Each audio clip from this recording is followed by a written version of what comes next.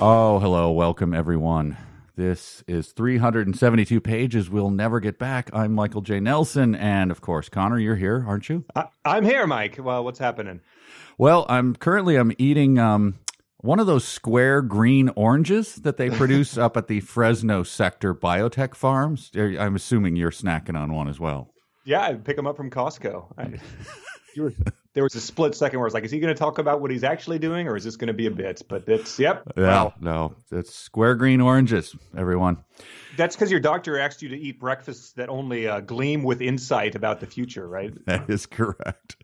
This is, of course, the podcast where we read through a book that we're probably going to hate. We have, of course, conquered the works of Ernest Cline and Jim Tice. And we are currently on the Goulart Shatner mashup, Tech War.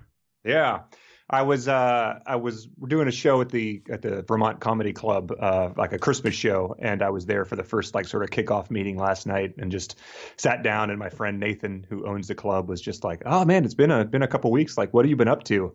And I sort of had this journey in my mind, that in my mind took place over the course of many minutes. But it's like, do I say I've been reading a lot of Tech War?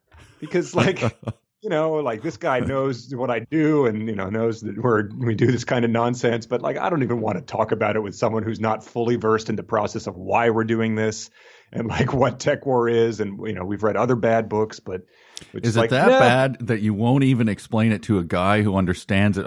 If it's, it's your grandfather or something. Well, sure. Yeah, right. What have you been up to, young man? Well, of course, I'm reading Tech War. He stops polishing his Medal of Honor and says, "Get out of my house." But no, it was more of just I don't want to get into the specifics. Then the next thing I know, I'm explaining, oh yeah, he calls things plaz and just sticks another word on the end of it. And then he's looked at me confusing. And, then it's oh yeah. And he ghost writ it with a guy who wrote Groucho Marx. Yeah, he's at that point, he's narrowing his eyes and just lightly shaking his head why are you, what? Exactly. Right. In too deep. But then the kicker is about an hour after that decision not to talk about Tech War, I showed the entire room the ice cream bunny's arrival scene. So back to terra firma. Exactly. Something we can all appreciate. Grounding, yes, they were. They enjoyed that quite a bit, and they picked up on it. They're like, so this is the first time you see him, an hour into the movie. And ice cream. Why ice cream? It's all right, good. Oh, wow. I'm glad that one landed. That was a bold move on your part. So that was a bit easier to explain even than why I'm reading Tech War. Right. Well, let's bring everyone up to speed. I'm assuming everyone is reading every single word, but we're up to we start at chapter 8. We read through 7 chapters, right? We read through, the 7 chapters the first time, and this time we're going to go through chapter 11. 11, yeah. So we left off with the introduction of Gomez, and I'm going to spoil this. Not a lot happened in these 4 chapters we read this time. It was a lot of people sitting around talking to each other about people that weren't there. That tradition continues, in this. That was the unifying theme of these chapters. But just to a quick summation of the early chapters, a robot goes and escorts our hero Jake Cardigan, who's an ex-cop who got busted for some sort of illegal tech thing. Tech is some sort of, it's like a smuggling tech, dealing tech. Chip that's a drug, kind of. And he was in a state of suspended animation up in a prison, and he gets brought back home. His wife has left him. His child has left him, and his partner comes and sort of wakes him out of his drug stage, and that's where we are right now, right? Mm-hmm. Yeah, that's pretty much it. We that robot you mentioned, who everyone assumed was going to be a major character, hasn't shown up again. I was shocked by that. Proving to be a curious decision. We'll see if that pans out. Winger was sorely missed this time around. But yeah, let's get to it. It really starts with a bang.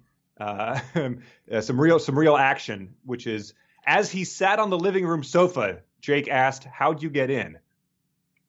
And that's not really setting the stage with a he's not doing the dishes. He's not like lighting a cigarette. He's just sitting on the living room sofa. But what a great introduction to this character who I'm sure you have many notes on. His name is Sid Gomez. So he's doing his drugs, and then he's sort of snapped out of it by the voice of his ex-partner, or, soon-to-be current partner. But Sid Gomez settled into an armchair. We used to be partners, remember? And I just love this thing that it was like if reminding people of their relationship to him doesn't seem necessary. It's like if I showed up in your kitchen and I was eating cereal naked and you came in, you're like, what the hell are you doing? It's like, hey, we used to do a podcast together, remember? The point isn't who you are. It's like, how did you get in? What are you doing here? What is going on? But that is in response to him saying, like, how did you get in? And the answer to that is, you let me, I used to do this all the time. Like, I'm in the system. It's like the answer is, you gave me a key. And in the fiction of the book, Jake, essentially, no time has passed in his mind. So there'd be no reason for him not to remember. Of course, Gomez comes in here all the time. His hand is in the system. Mm-hmm. but he's puzzled by it. Yeah. Yes, he's very confused. And then, there's sort of two defining characteristics of Gomez. One is that he does the sort of thing where he drops a line of italicized Spanish into the dialogue. Yeah, I hope we can puzzle out what his culture, what his ethnicity might be. I don't know. It was very tough to get through this. Well, a reader named Brian wrote in and said, I'm now reading all of Gomez's dialogue with a proper British accent because his use of whilst, blooming, and old boy have convinced me that this must be how he speaks, which makes the awkwardly shoot in italicized Spanish words all that much more delightful. And the italicized Spanish words are things that are pretty much English at this point. I mean, there's nothing where you have to go, when you're reading a book from the 20s or something, and there's a lot of, they used to, French was in a lot of books. You're like, I don't know what this phrase means. I better look this up. It's italicized. Then no, it's amigo and bueno. And so, Agua. Yeah, it's stuff that you would learn from Maria and Luis on Sesame Street. Like, it's that level of basic. Yeah, I did not get the italicization of that.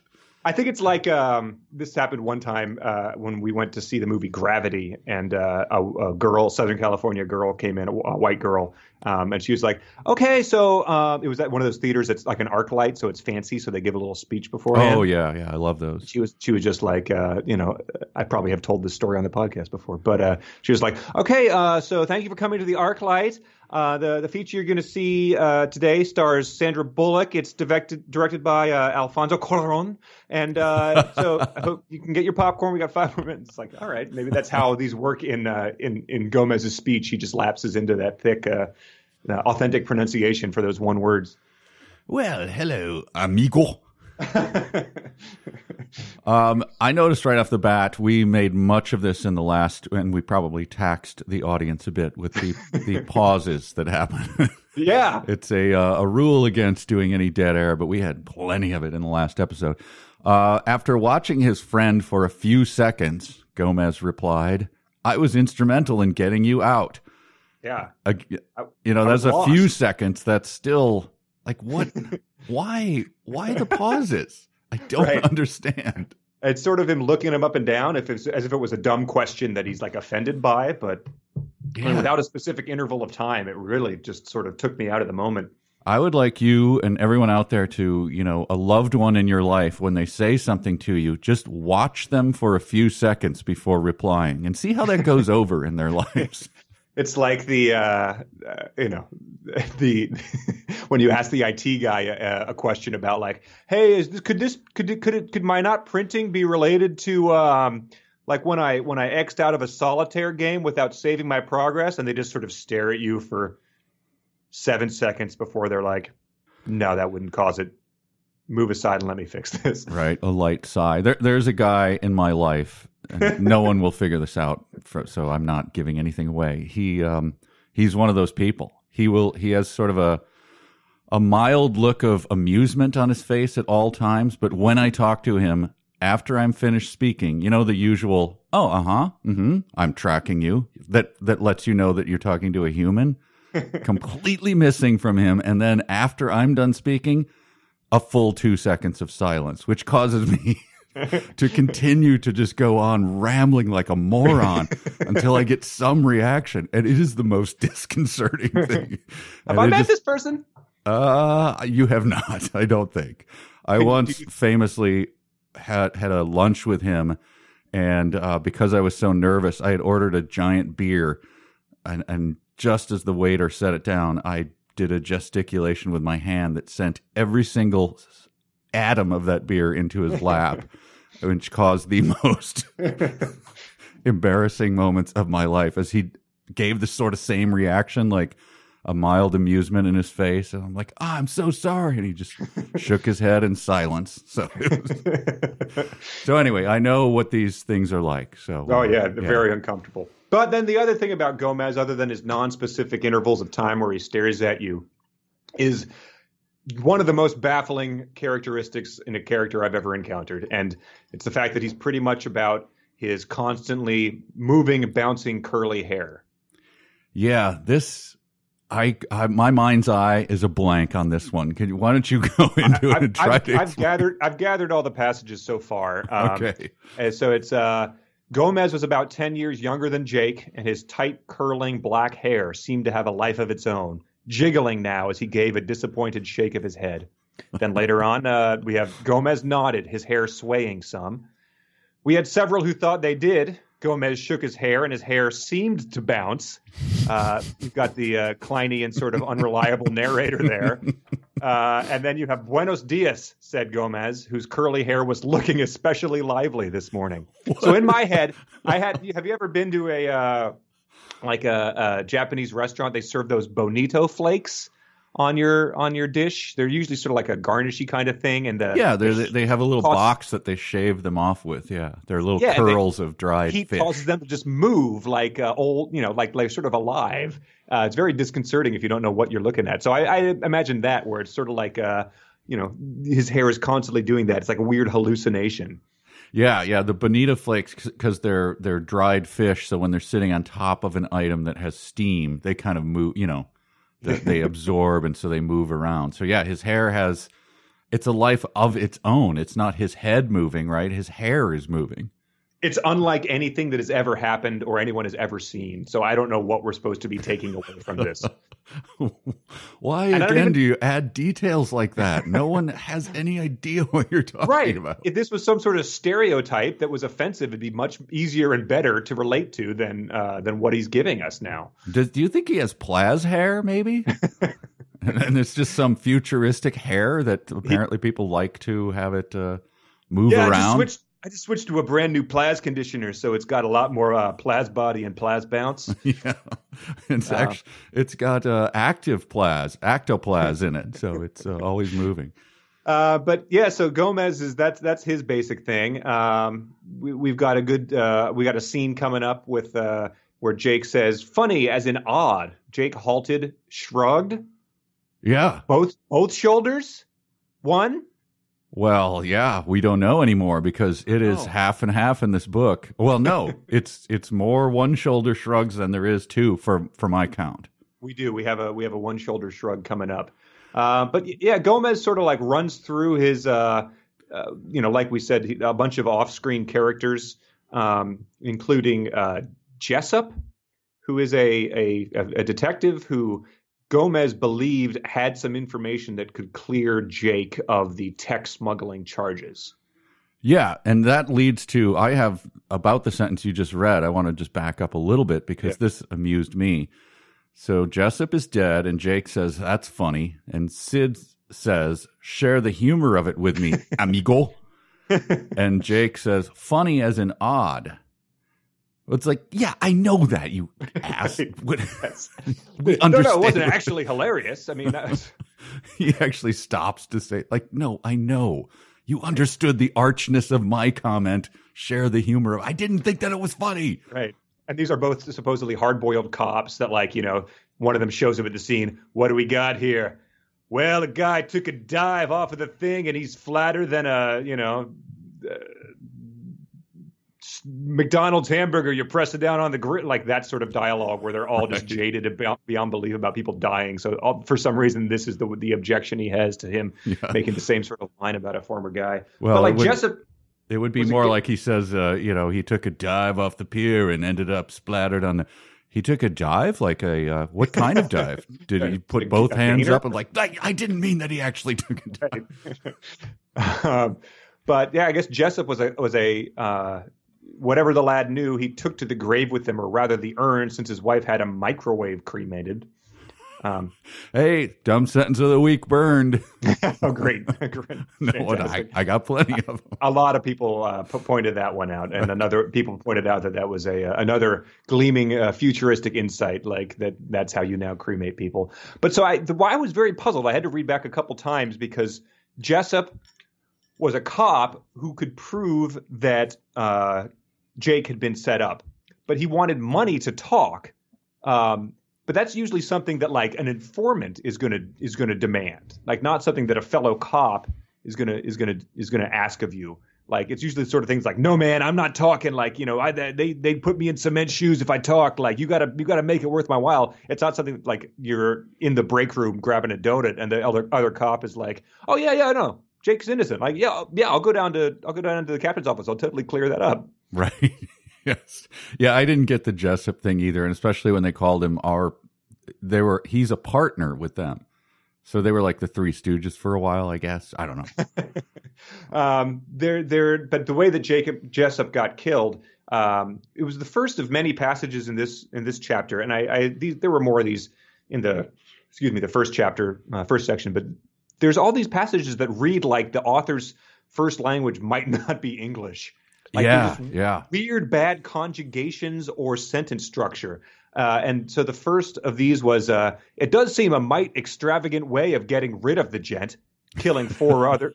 Well, that wasn't it. Killing four others and a dog worth more than the whole lot of them just to cover the shutting up of Jessup.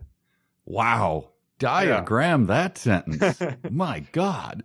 He wanted to cover the shutting up of Jessup. So that was, keep that in mind as we go, that I don't think that, Ron Goulart, he may have been like, doing a Rosetta Stone as he was writing this book, sort of piecing together. It's like what I imagine a Spanish teacher reads your students' essays and is like, oh my God, like that is not how the language is supposed to sound. There's one, I think, right around that same area, and I can't remember the full context, but I have the note here. Sid do not speak well. He says, I don't have quite sufficient of either, but Bascom and Cosmos outfit do. But Bascom and the Cosmos don't have sufficient what of either? I don't have quite sufficient of either. So yeah, again, you're just like, you're getting close there, buddy. It's right. It's the uncanny valley of sentence structure. Yeah. So he's this is another thing that a lot of people wrote in to talk about. But Jake is asking Gomez, like, what's your deal? He says, I came to the conclusion that a cop's life was no longer for me. With my sterling record plus my innate and undeniable Latino charm, I had no trouble whatsoever landing a position with the respected Cosmos Detective Agency. Jake grinned at him. You mean you're a private eye now? So Jake is grinning at the news of this lateral move career change, Yes. which reminded people of the goofy. I felt a goofy grin winding its way across my face in Armada and such. Yeah, I noted at that point that when he said my innate and undeniable Latino charm, like, wait. This amigo fella here, he's Latino? Right. I wasn't picking up the clues.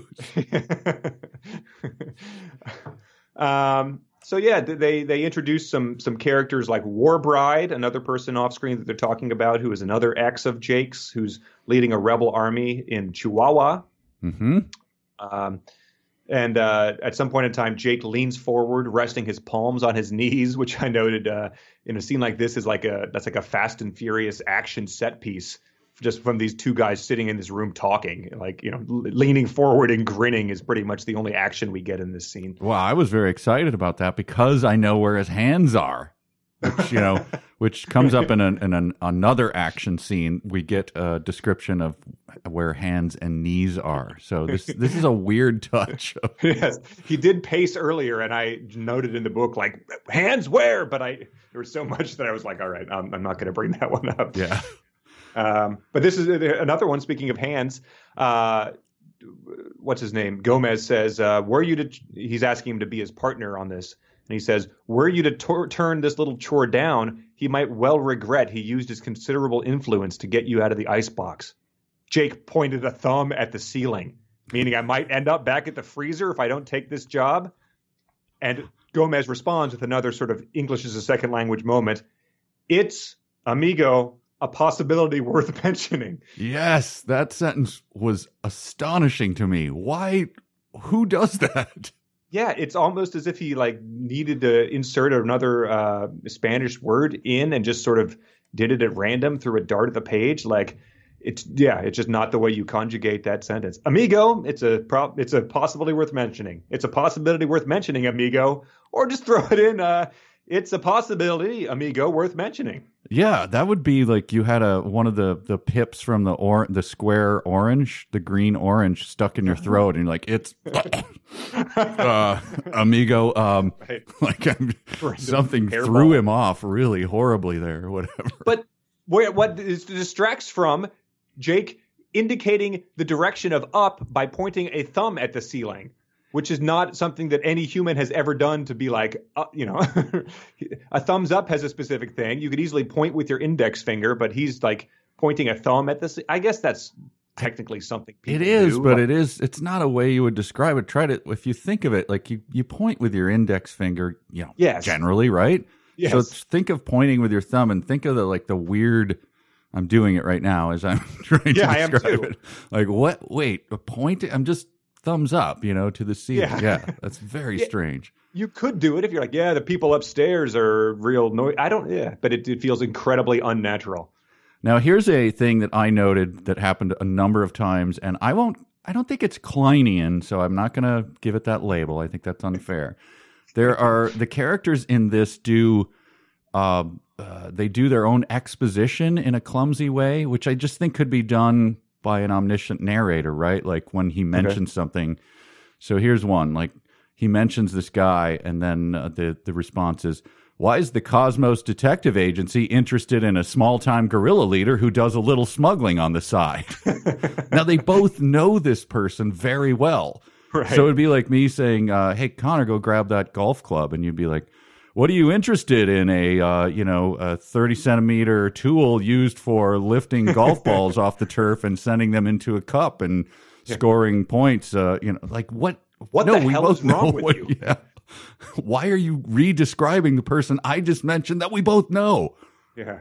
You're going to go to a vacation in a country that Simone Bolivar initiated a insurrection with in the 1700s too. It's like, I know. I don't know what country that is, but if we both knew what country that was, it might be Peru or something. You would not say that is where you're going to take your vacation. Yeah. Hey, I'm going to call mom. Why are you going to call a woman who gave birth to you? But it's just so strange, and it comes up a lot. They do it instead of just like a one sentence narrator going, so-and-so was a small-time guerrilla leader who did a little smuggling on this, Right. And since since they're talking about all these people, we both know what he's going for. It's sort of like the detective getting the assignment where he's sort of showing you the slideshow. Hey, so this is the villain in Die Hard. Like he's been cited again, and John McClane is like, oh yeah, like I recognize him. Like I had a go around with him a few years ago. Exactly, he shot me in the shoulder, and And so that sort of works in a movie because they do it in 30 seconds and then they move on for the rest of the thing. But every single chapter of this thing had one of those exchanges. Yeah. Now we get to one of my favorite touches about Sid, which they buried the lead. I mean, the hair is interesting. It's moving around. It's not quite like Medusa, but there's something going on with it because it's kind of bouncing. And he's wearing an orange sport jacket. Who is this guy? What is this? And it's not a Plaz jacket. So he's He's like, one of those sports announcers, on the 24-hour sports channels trying to get attention by, right. Look at Craig that. Sager. Yeah, bringing in the orange sport. And they all make fun of him and laugh for 2 minutes. Like, what is he? Who is Sid? He's a hard-boiled cop with bouncing hair and an orange sport jacket. Yeah, I guess it could be that sort of obnoxious, like Fifth Element, like everything is sort of neon type of thing. But like, I think, yeah. They describe his wardrobe later on in a very funny way when he calls him in the morning and he's like, "Hey, like what are you wearing there, buddy?" Like, where is it? Oh yeah, Gomez, what's that you're decked out in? Gomez glanced down at himself.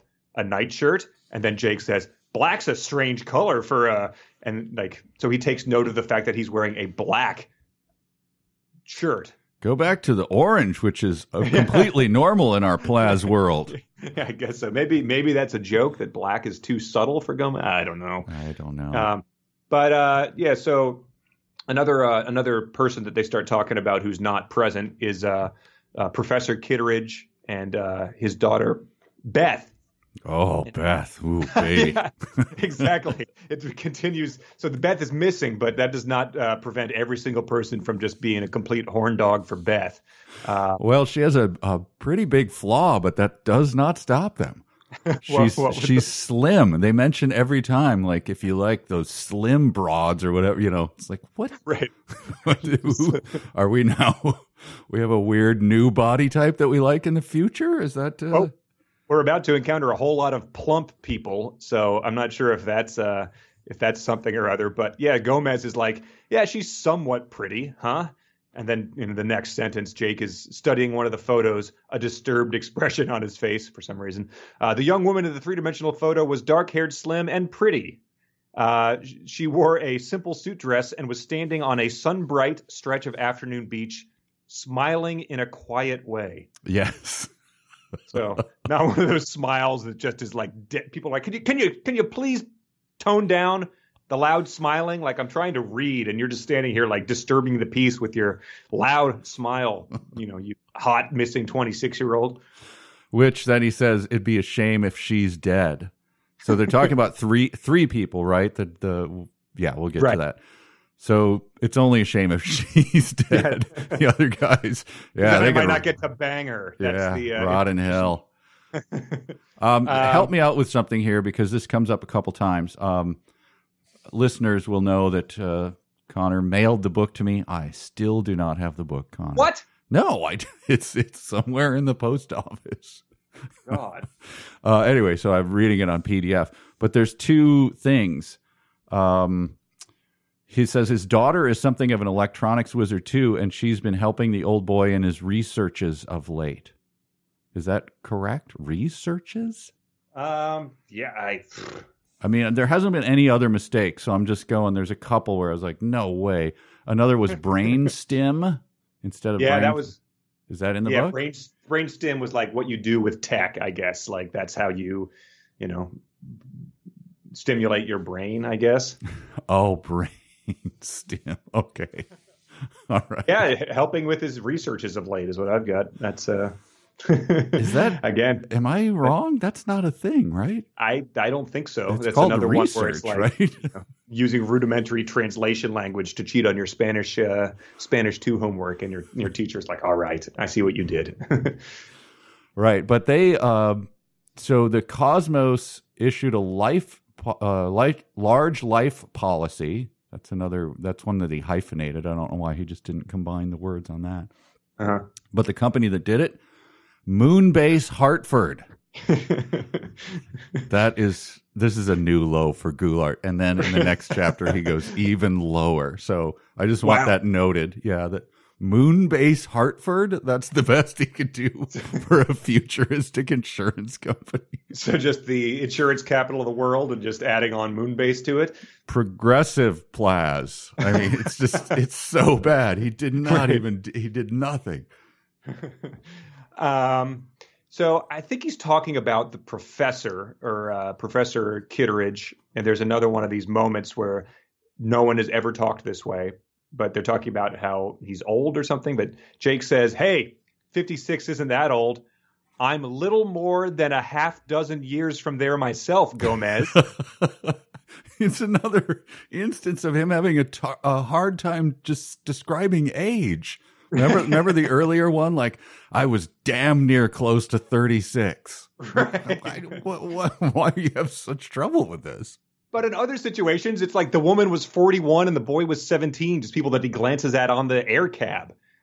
But like, so let's parse this. So 56, he's little more than a half dozen years from there myself. So he's a little more than 6 years from 56. So he's saying that he's 8 years away? I do. Like, in which case, what do you say? Like, I'll be there in less than a decade. Like, he picked the most convoluted way of indicating that. Does he maybe have that? What's that disorder where you mix up your senses? Oh yeah, synesthesia. Yeah, so you'll see a number colors, and you'll see orange or something like that. Maybe just with age, he just doesn't have the tools, and so everyone stares at him for 30 seconds till they try to figure out what the hell he was talking about. It could be the side effect of the tech, but yeah, that's like one of those Facebook puzzles where they're like, no, only 10% of people will get it, and it's like shows, 2 shirts plus pants equals 30. And then every single person in the comments is like, the answer's 25. No, you idiot. And then there's, it's like, it reads that way. It's like, how old is Jake? And everyone interprets it a completely different way because it's so confusing. Well, at least at the end of the chapter, there's sort of a warm touch where they talk about Xmas facts. Did you see that? Yes. I got an Xmas facts from her or whatever. So first of all, in this book, just calling it Xmas. I think they've done that already. And then we're back to sending faxes instead of like, this is really lame. So it curls off the machine, puts that stuff on your, the dark stuff on your hands. Like, oh, thanks a lot. You printed off a fax for me for Christmas. Ignore it because the only faxes you get are just like local takeout places that have figured out how to spam your fax machine with their menus. Oh, the future is not bright. I don't have to wear shades. That's it for chapter 8 for me. Same here. Yeah. Let's move on. Yeah, this one starts with a bang. Oh, this is one of my favorite opening. We talked about opening sentences the last episode. This one, if we had known this, that would have been in that list that you read from last time. Right. Give it a read. Jake woke up. There you go. Nailed it. It was an interesting and basically pleasant experience, and something Jake hadn't done recently. So I have many questions. One, did he know he was about to wake up? Because that's how the book starts. Also, that's how the book starts. He has done that recently. The very first thing we saw was him waking up. Third, we know he hasn't done any of these things recently because that's all you've drilled that home the entire time. But he has. According to him, it was just like he left that day and came back. So there's no difference in his mind between stuff he hasn't done recently. Yeah, you can't be sitting there aware of the things you're not aware of. Like I was in suspended animation, so I'm aware that I wasn't waking up a whole lot. Yes. Well, there's another opportunity I blew and I didn't wake up because I'm in suspended animation. I just read the word insouciant. It dawned on me that it had been a while since I'd read that word, and I certainly hadn't said it out loud in a long period of time. Yes. God. Here's a great detail that I think this is at the beginning. So he wakes up, once again, rushing headlong into the action. He takes a shower. So, I think the thing is supposed to be future shower, like you're supposed to be impressed by this. He scanned the choices on the control panel, decided on a 60-second warm water shower. So apparently there are other options there, and that's the future, so fair enough. And pushed the correct button. Why that detail? How about we assume from now on when he selects something and pushes a button that he hits the correct one? Right, yes, exactly. If he hit the wrong button and it ended up being a 3-hour cold water shower, that might be worth noting. Yes. Oh, crap, wrong button. Oh, well, God, real wrong button. I'll have to come back in 4 hours. Yep, I'm stuck with it. Might as well stay in here. Then I can re-push the correct button 3 hours later. Right. Well, yeah, I liked that as he walked over to the shower, he was grinning. Quietly? A wise decision. Jake swung free of the big bed. Now hush. As you wish, says the computer. Grinning, Jake barefooted across the room, barefooted the verb, and touched the door of the shower stall. So he's just in his room grinning to himself, and he also starts a weird balance of thinking to himself, but then also continuing that sort of internal monologue out loud. Yeah. I don't know what's going on with it. Yeah, it's very strange. So I'm just going to read. I've got a decent chunk of it, but after leaving the alcove, he crossed to his closet. Most of this stuff is probably out of style by now, he said to himself as the door opened to display his 4-year-old and more wardrobe. I should have asked Gomez what's fashionable nowadays. He's saying all of this out loud. No, forget that. He's correcting himself. His notions, so this is a sentence a person says out loud. His notions tend to include materials that glow in the dark or cause severe headaches to look at for more than a few seconds. Reading that out loud to myself sounded insane. Like the fact that someone could be, having those ideas and saying them out loud is madness. And since he's also probably grinning as he says that. I mean, just imagine what if like the Maltese Falcon or something, Humphrey Bogart was that kind of insanity, because that's what he's going for, right? It's a futuristic Humphrey Bogart or whatever, Right. Pick your character as he wanders around his apartment with these insane monologues. You would go, so there's a mentally deranged man who happens to be a really good hard-boiled detective who slays the women and, Right. men want to be him and women want to be with him and all of that.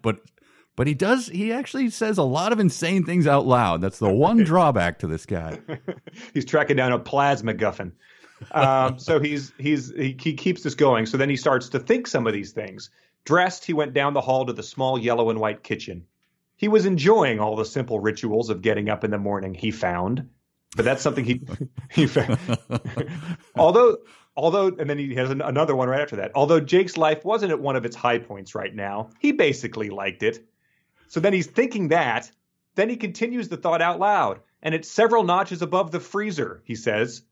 Then he opens the thing, opens the freezer, the fridge, takes out 2 of the square green oranges, which more on that, I'm sure. I'm going to take the Cosmos job, he said, crouching and looking on the lower kitchen shelves for a Plas glass. First place, I owe it to Gomez for helping to get me out. And it'll be good to work with him again. And either sit down or hold onto your chair, buckle up, because this is one of the worst sentences I've ever read. Until he showed up last night, I wasn't even certain he hadn't decided I was as crooked as everyone else thinks I am. Dear Lord. I lack the grammar English knowledge to say what's going on there, but I'm going to read it one more time. Until he showed up last night, I wasn't even certain he hadn't decided I was as crooked as everyone else thinks I am. So I think it changes tense 3 times and point of view 3 times, all in that same thing. It's insane. Wow, that is on a level of speaking like the phrase "the Leith police dismisseth us." That's the tongue twister that you cannot say. This is a sentence you simply cannot understand. Right. So I wasn't certain that Gomez, in the future, hadn't decided that I was in the present as crooked as everyone else. Royal, everyone else not present assumes that I am. So, my God. But the whole thing of talking out loud, thinking out loud. There was a book, Stephen King book, 11/22/63, about the guy who goes back in time to prevent JFK's assassination. Oh, right. And it was a good book, but he's for the most part doing all this by himself. So he's thinking a lot of things. A lot of it's internal monologue. He's not talking out loud to himself like a lunatic. But they made it into a TV show with James Franco, and in order to make it work as a TV show, they had to they introduced a second character. So he would have someone to talk to and say these things too. So it was a weird little decision. If you hadn't read the book, you wouldn't notice it, but it made sense as a reader of the book to be like, oh, this is what they had to do to make this not insane or boring. Yeah, it reminded me of I read a bunch of him in that one chapter last week where he talked to himself as a monologue. And if you just collected all of these and just read them all, just the quotes to himself, just when he's alone, not speaking to another person, it would obviously be madness. And it reminded me of that. I hope to God I can find it someday, or maybe someone will do it for us.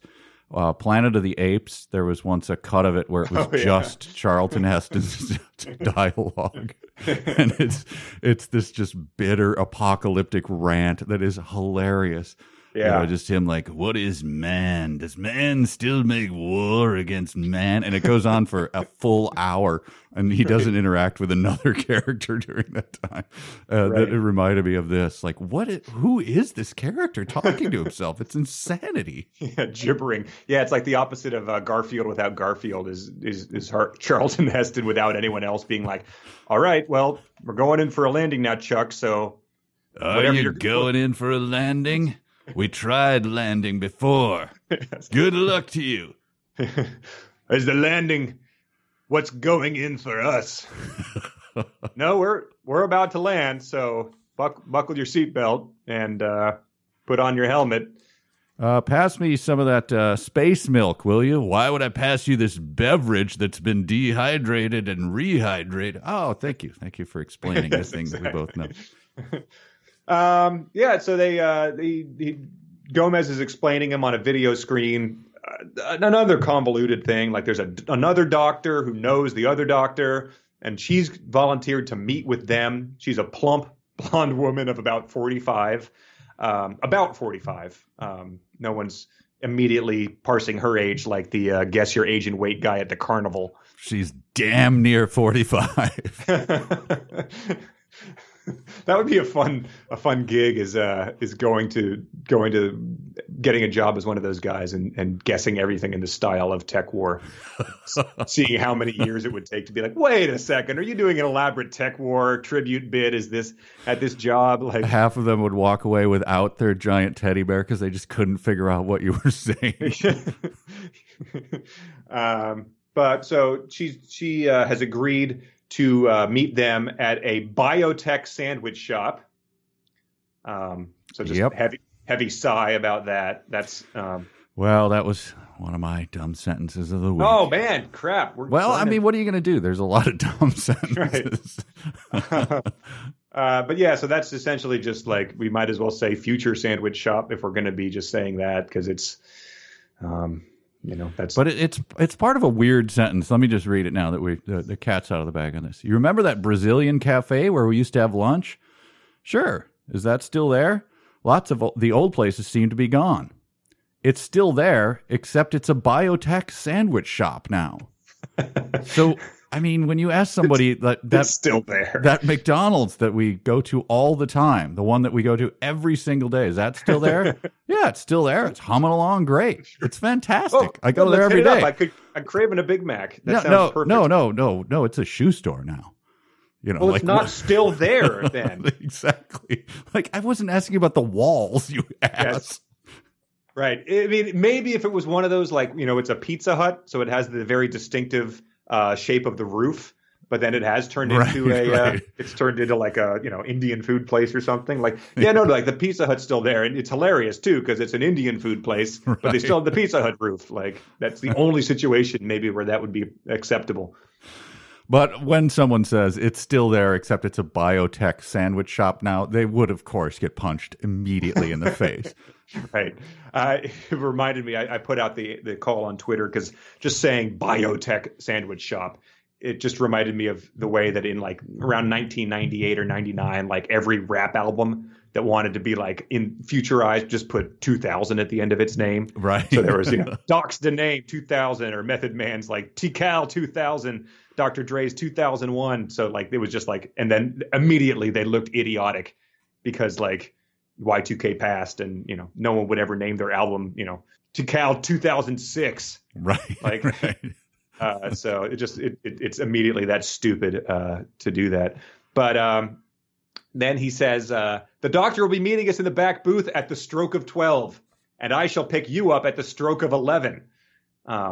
So another just weird way of phrasing stuff. But then sentences later, he says, it was exactly 10 a.m. and Jake was at the Chicano colony of GLA.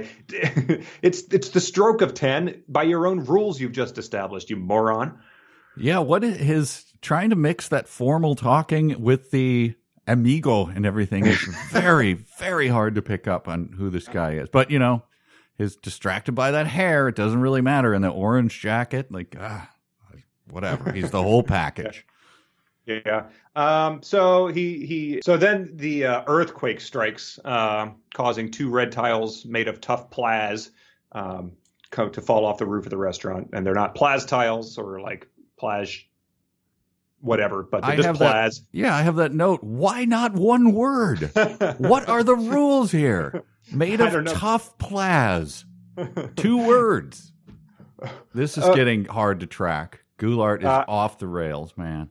Because mere pages later, there are on the boardwalk, and the plaz shingles are rotting off of the restaurants there.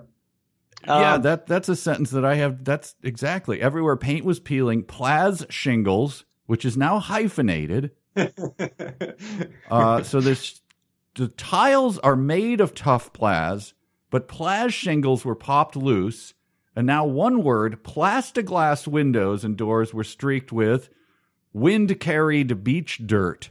And that's beach dirt? Hyphenated wind-carried, but beach dirt is 2 words. Wow. So what are the rules? Here's what happened. Here's what happened. Plaz was one of those terms that like the company who invented it, there was an error in their trademark filing paperwork. So it was like sort of free for everyone to use. So it's like famous original Rays. So everyone can just, you have plaz, you have plaz, one word, you have plaz hyphenated, you have things that end in plaz. And so they're all the same thing pretty much, but they're just different ways of doing it. All these companies have done this. That's my theory. Right. And it's and some of the companies are fighting it because like Rollerblade and Kleenex and Frigidaire, you don't want to be identified with. Yeah, you don't want to do that because then even a downscale refrigerator or whatever, or blades will be called rollerblades. So you discourage it. So it's a mess. It's a total mess. Wow. More thought than they gave it in the course of writing a book. You don't give Goulart enough credit. He's got it all noodled out. But a dark-haired girl of about 11 is riding by and calls him an abuela. About 11 is...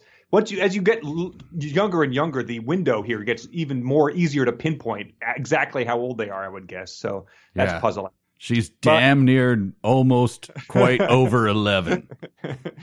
But for fans of precise ages, do not fear, because he goes into the Mexican food restaurant and a small, dark, chubby man of 56 was jumping out of his chair at one of the small round tables. So it's a weird. I think he only knows the ages of people whose weight aren't, who are a little chubby or whatever. I don't know. There's some correlation there, I think. Yeah, it's interesting. Maybe there's it is like a carnival barker where guessing the weight helps you with the age. Yeah. But he says, "I'm not a cop anymore," reminded Jake, sitting and smiling evenly at the plump man. So plump is really reared its head strong. It's got a strong contender for word of the section. Yeah, plump. Which what did he describe the middle-aged black woman from the previous previous reading? Oh, she was plump or chubby or whatever. She got, I don't know. She did not get a flattering description. Well, she's gone, and I'm guessing most of these people we get introduced to this chapter are probably going to be one-timers as well. But there was another thing. Rio was the guy who's telling him about War Bride and more smugglers and more people off camera. But at some point in time, Jake oversteps his boundary, and Rio made a hush motion with his left hand. So I want you to describe to me what that might look like. A hush motion with his left hand. Wow. I don't know. Right now, I'm just pointing a thumb at the ceiling. I don't know what to do. I don't know. I puzzled it out for a while. So, I mean, a hush motion, I would just, you would put a finger up to your lips. Yeah, usually near your mouth to make hush, yeah. But say that then. And now I'm imagining him, doing, a little hand puppet where, the thumb is the mouth and, he snaps that close and then, uses his other hand to, zip the lips up or something. But, but both of those have it's so much easier to describe the things that are happening instead of leaving it to our imagination, man. But at least you get the rich character that is Rio. And I could not read it without thinking, of course, of Duran Duran's Rio and how he is dancing across the sands, this Mr. Rio. Classic 80s. Yeah. He calls him, what is Juanito? Where does he say that? He says, chuckling, Rio said, while you were away, Juanito, the government of Greater Los Angeles introduced something new. I just don't know the word. I'm sorry. Well, we puzzled out last time why Jake was short for his name, which is Jonathan. Oh, so it just means small sort of Juan, right? Yeah, just a friendly, like, yeah, that's weird. Oh, okay. I thought it would have been feminine, but I guess it just means little John. Yeah, it's a way like your grandfather would call you that if you were. That's bizarre. So it is drilling down on that his name is actually John, not Jacob, Jake, or anything like that. God.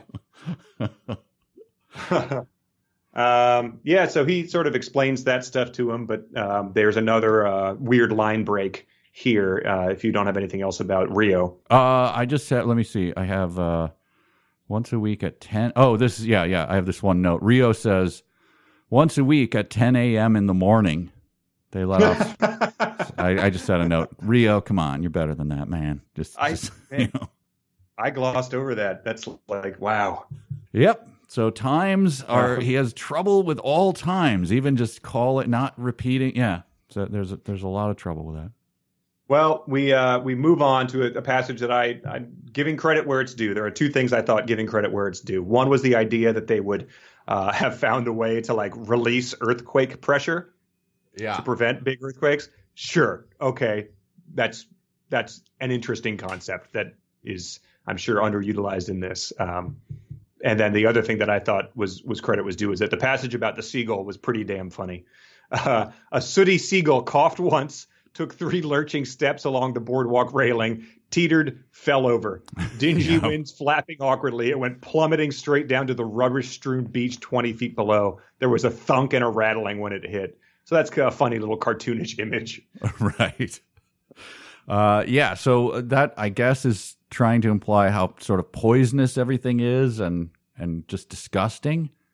Yeah, he mentioned the air quality back when he came back in the last section, something like that. Maybe a result of the Brazil Wars. Who knows? Yeah, and then Gomez reacts to it. He says, I refuse to take that as an omen. And no mention, number one, where were his hands? And number two, what was his hair doing at that point? Are we just assuming the bouncing at this point, or could you give me a clue? However, he may have been holding off on that because he's about to deliver in a big way because Jake asks, things have been getting worse with tech? Gomez shrugged his left shoulder and grimaced. In most ways, yes. So that's back in a big way. But in my PDF, check this for me because you just read that. Things have been getting worse with tech. And then there's the double return. So is a lot of time passed? Was that 31 seconds? What does that imply? It's immediately after that, right? Gomez shrugged his left shoulder and grimaced. So it seems to be contiguous, and yet there's the double return. So anyway, I'm just puzzled by that. Yeah. In the book, that's not really there. So okay. Sure all right. So anyway. we did find a difference. All right. Okay. I got to get that paperback in my house. Yeah, that is insane. I'll look on the tracking for it and find out what's going on, but that is unacceptable. You've been let down by either Time and Again Paperback Exchange, Second Time Around Books, or Basin Books, all based out of Oregon. You're calling them out. Wow. And so, yeah, this chapter ends with the plump doctor approaching the ragged man in an old battle jacket that had Brasvet written in neon tubing across its back. He was rattling a Plasclep close to her plump face. But before that, the distorted word that made me slightly angry was use of tech is up in GLA. Estimated put it at about 18% of the total pop. Ha. Come on, man, you're lengthening every other word. And to call population pop is like very irritating. It's worse than lengthening, Plas chair or whatever. Somehow that just irritated me more. Just say that word. Why are you lengthening every other one and shortening this? Right. Yeah. I learned about the teen slang weird flex, but okay the other day, and I was immediately irritated by that. And that's the same type of thing where it's like, come on, you're just saying that to annoy me. Like there's no other way, there's no other explanation. Wait, what is that? I don't even know this one. The teens say weird flex, but okay. Like a flex is when you're bragging about something. So if you told me that, you had memorized, if you were like, hey, you know what I did over the weekend? I memorized all the dialogue of Santa's I'm hot monologue in Santa and the Ice Cream Bunny. I'd be like, okay, weird flex, but okay. Oh, man. Yep. I give that the raspberries. I don't like that. 23 skidoo for that bull crap. Then they changed what it was, and now what we're with isn't it? But while we puzzle out that inscrutable slang of the teens, why don't we do some fanfic? And now I bet they bitching cause my flow switching, trying to tell me what to write about some fan fiction. Can't they just be happy? I no longer have to face eviction, that I'm living out my life, I'm living out my inner vision right now. One of our favorites. And may I remind everyone of my giant success last week with picking out all the fanfics correctly. Yeah, bragging about fanfic identification. Weird flex, but okay. I walked into it. The long con. Yeah, Mike got them all right last week. But I feel like our fanfic authors had not yet dialed into the true nuances of the Shatner Goulart style. I think that they stepped up their game this week, and I think it's going to be a lot harder. All right. Well, I have, you know what I never done before is I just make little notes, and now I have my little pencil in hand and I'm ready. And that was, I think, the key to my success. Okay. I'm using a Dixon Ticonderoga number. Oh, this one's not numbered. It doesn't matter. It's a good pencil. If it was any other number, that would be like that would be a sign that you're still in the inception or something. It's a number 3 pencil. All right, bring it. All right, number 1. Jake noticed now the small rectangular gap beneath her left breast. Some inner circuitry showed, plus a few dangling and unconnected strands of vari-colored wire. He stopped beside the table, staring down at the android. Beth was very pretty, and she looked so lost and vulnerable lying there in the white light. Jake glanced around, seeking something to cover her with. Hey, he reminded himself, it's only an Andy. Oh, that's good. You know what? I got my thoughts about that, though. All right, let's do number 2. Jake stared in disbelief at the chrome face filling the vidphone screen. Are you saying Shakes Valentini was killed? He blurted. He glanced around to make sure no one was near the vidphone booth. Shakes was the head of the Chicago sector tech mob for 34 years now. Who would have the cojones to bump off that kind of muscle? Interesting you chose the word cojones, smirked Winger. I don't think the person who did it has any. Even though no one was in sight, Jake still lowered his voice. War bride, he whispered. Oh, that's good. Boy. All right, carry on. All right. Number 3, we have 5. The wild-eyed man barged down the crowded street, his Plaz leather duster swirling behind him as he cavorted through the thinning crowd while his eyes were wide with mania. I am Lord Zerul, he shouted, drawing a las gun from his pocket, waving it in the air, and you will all bow down before me in supplication. Jake immediately recognized the signs of a terminal tech addict, one whose mind had been warped on too many poorly realized fantasies to the point that he no longer knew what was real or not. And in that moment, he had a fear for his own soul. Wow. Yeah, they're bringing it this time. I won't deny it. All right. Number 4. Number 4. Jake noticed the bulls about 10 seconds after he discovered that he no longer had his laser gun. There were 4 of them, standing in a neat row down at the far end of the big storeroom. About 300 feet of empty plaswood flooring separated them from Jake. 3 of the robot bulls were a sleek, glistening black, and the 4th was a bright scarlet. They're dormant, turned off, Jake said to himself, after watching them for a few more seconds. Keeping his eyes on the huge mechanical creatures anyway, he moved closer to the door. There was no way, he found, to open it from this side. Oh, nice touch. Right. Okay. They're learning and adapting. Yeah. All right, last one. Jake rummaged through the clutter, gingerly shifting dusty earthenware jars around as he checked their contents.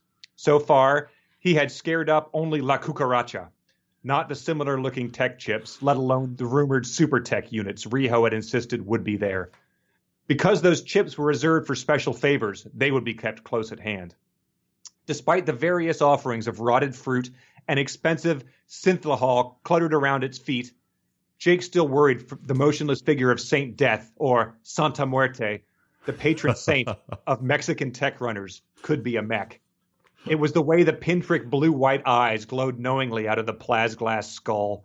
Beneath the hooded hand-woven cloak, it sported a gaudy ribcage of crudely wrought neon tube. He really should pull the disintegrating cloak aside to see better, but he didn't want to touch the thing. Oh, this is a Sisyphean task here. Yeah, I don't know, but I'm just gonna dive right in, and All right. I'm gonna give a little a 31-second nod to my Dixon Ticonderoga. So please hold on for that. No, I think all right. It's gonna be so wrong, but what am I supposed to do? Number 1, fanfic. Number 2, fanfic. Number 3 and 4 are Goulart, and number 5 is fanfic. All right. Well, you got 2 correct. So number dude. number one is real. The, Son of the android's breast trying to cover it up. Number 2 was fanfic by Bob Shakes Valentini. That's fanfic. That's very good. Yeah. Yeah. Number 3, you thought that was. Well, oh, sorry. You thought 2 was fanfic, right? Yep. I thought 2 was fanfic. Okay, so I thought 3 and 4 were Goulart chat. Yeah. So 3 is fake. 3 was fanfic by Jill. Oh, nice. That's Jill. the terminal tech addict. That was a nice touch. Yeah. Number 4, the Bulls. That's real. That was probably just too weird to pull in. I don't know. I thought that plaswood flooring, you would think that was too stupid to be real, but there'd be no way you'd figure out that there was going to be robot bulls as a fanfic writer. Right. And number 5 is fanfic by Kara Storm. I don't know. I thought that was going to fool you. The La Cucaracha and Santa Muerte I thought were nice touches. It is very good. Wait, so I got 3 right. Yes, I misunderstood. Your Yeah, number I got 2, 2, 4, and 5 right. So yes. percentage-wise, still pretty bad. But yeah, it's people are stepping it up. It's good to see. Oh, well done. Good ep of fanfic.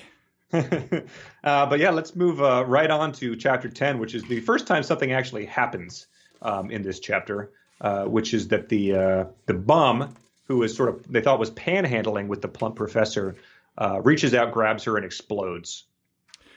Yep. What is the actual wording for that, the explosion? I found it a little confusing about what happened, because then it gets re-explained later. Sure. Let me see. I didn't really take any notes about that. I sort of just took in the plot and moved on, but it explodes. It knocks Gomez over the railing that the seagull fell over. And here it is. Here it is. Sorry. There was all at once an enormous whamming explosion. Fire and swirling black smoke blossomed all around the 2 figures. The concussion of the blast lifted Gomez right off the planking. It knocked Jake over, toppling him down hard on his backside. As he hit, he saw his partner go cartwheeling through the noonday air. Gomez sailed clean over the rail and went falling toward the beach below. So that's, yeah, okay. Sure. There's some action there. I mean, an explosion happened. Cartwheeling is a weird way to put it, but it's yeah, some weird touches there. I just wish he'd been a little clearer. The description of like him. There was a thing about distances. Like Gomez ran ahead, but he was very specific about. Then he was 30 yards away, and I was like, all right, what is this leading up to? So that's what it was. That Jake was farther away than Gomez, so he was not cartwheeling off the planking. So, but all that description, and who knows what? Was his hair singed? Was his hair like also sort of like bouncing majestically as he flew through the air? No, weirdly, when something like that happens in a crisis, his hair clenches and is still. His hair has its own fight or flight. Exactly, reaction. It's like an octopus being touched. It just like pulling back into. Yeah. But then he goes down there and he's asking Gomez, like, are you okay? And he's sort of doing the like talking before he's about to pass out type of thing. But he's like, muy tonto. He's like, who's stupid, me or you? I'm the one. Should have suspected that bum was a kamikaze. And the Jake says, he was a what? And Gomez sighed but didn't answer. And we will have more on this later. That is my... Let's put a pin in that. That Jake was confused by the word kamikaze. We'll come back to it shortly. But yeah, and I promised that I would speak about the position that he was in. He saw him. So yeah, his position. He reached the place where Gomez had gone over. His partner was lying down below on the gritty beach in a huddled position with his knees and elbows nearly touching. Okay. So he cartwheels off the planking, is thrown to the filthy beach below, where all the dead seagulls are, I guess. Yeah. And then he lands in a huddled position with his knees and elbows nearly touching. That's like a thing you make grade school. I mean, once again, that's pop, pock and sprinkle. And sprinkle. What is he doing? That's how they're like, you're a kernel of popcorn, so touch your knees to the elbows, and at the count of 3, you'll explode in a popcorn motion. Yeah, I just figure more of a, Family Guy, arm twisted behind back, lying. Right. But instead, he's like all curled up tightly. Right. Yeah, I don't know. I didn't picture the physicality of that. His hair was nearly touching his knees at this point, and his thumb was pointed towards a ceiling somewhere. But yeah, so Gomez passes out, and then the medics show up, including the first of essentially 2 angry chief characters, who is Captain Hambrick. Yep, Captain Hambrick reminded me once again of the samurai cop guy. Oh yeah, this is the second one of these, and then we have a third one later. But it's straight out of Samurai Cop, or I don't know where it originated, but Snake and Bacon was my sort of introduction to that stereotype. I think that you can't underestimate Dirty Harry's influence on that. He's constantly being called on the carpet, and just, him standing there with hooded eyes as the chief is like, I can't believe the kind of crap I'm getting from upstairs. Damn it, Callahan. And so I think a lot of it came from that. And that would have been soon closer to this book coming out. But Hambrick essentially, well, it sure didn't take you long to start something, Cardigan. Only a second day off the ice and already you... And then he interrupts, come on, Captain Hambrick, which he's able to say with a straight face. You know damn well I didn't have anything to do with what happened. What I know is that Gomez, who was dumb enough to trust you again, is here in the emergency ward. And he describes this as the captain was tall and wide, and his voice tended to rumble, which I said, settle down here with the weird poetic descriptions of the voice tending to rumble. God. Damn it, I want smoked pork shoulder in small brick-like sizes. That's why I'm called Captain Hambrick. It's so bad. Why the distraction of Hambrick? Right. If it was a Mike Myers movie, he would be there getting berated by this angry guy, and he would continue to be taking bites of large, stage deli size New York deli meat sandwiches as he's increasingly larger ones as the captain's yelling at him. I just have a quick note here that Goulart is, like I said, he's losing steam on these portmanteaus. Sky ambulance is one word. Oh, yeah, that was he's one. Not even trying anymore. But that's also one that's how you would say it out loud is a tricky one. Sky ambulance. Sky ambulance, it doesn't really roll off the tongue the way that some do when there's not 2 vowels next to each other. Yeah, it's true. It starts to get medical terms where you're not. Where do I put the emphasis on this? Sky ambulance. Sky ambulance. Yeah. When it's something you've just been reading your entire life, and then you finally hear a friend say it out loud, and you're like, wait, is that how it's pronounced? Yeah. Or are you just saying that differently than I have been reading it internally? But a few sentences before that, though, I will point out Sky Car, which I just have the note. What the hell's a Sky Car? Is it at all like an air cab, a Sky Cruiser, air van, Sky Bus, or Sky Ambulance? Oh, that wasn't one of the ones that got mentioned? No, this is new. Sky Car is new.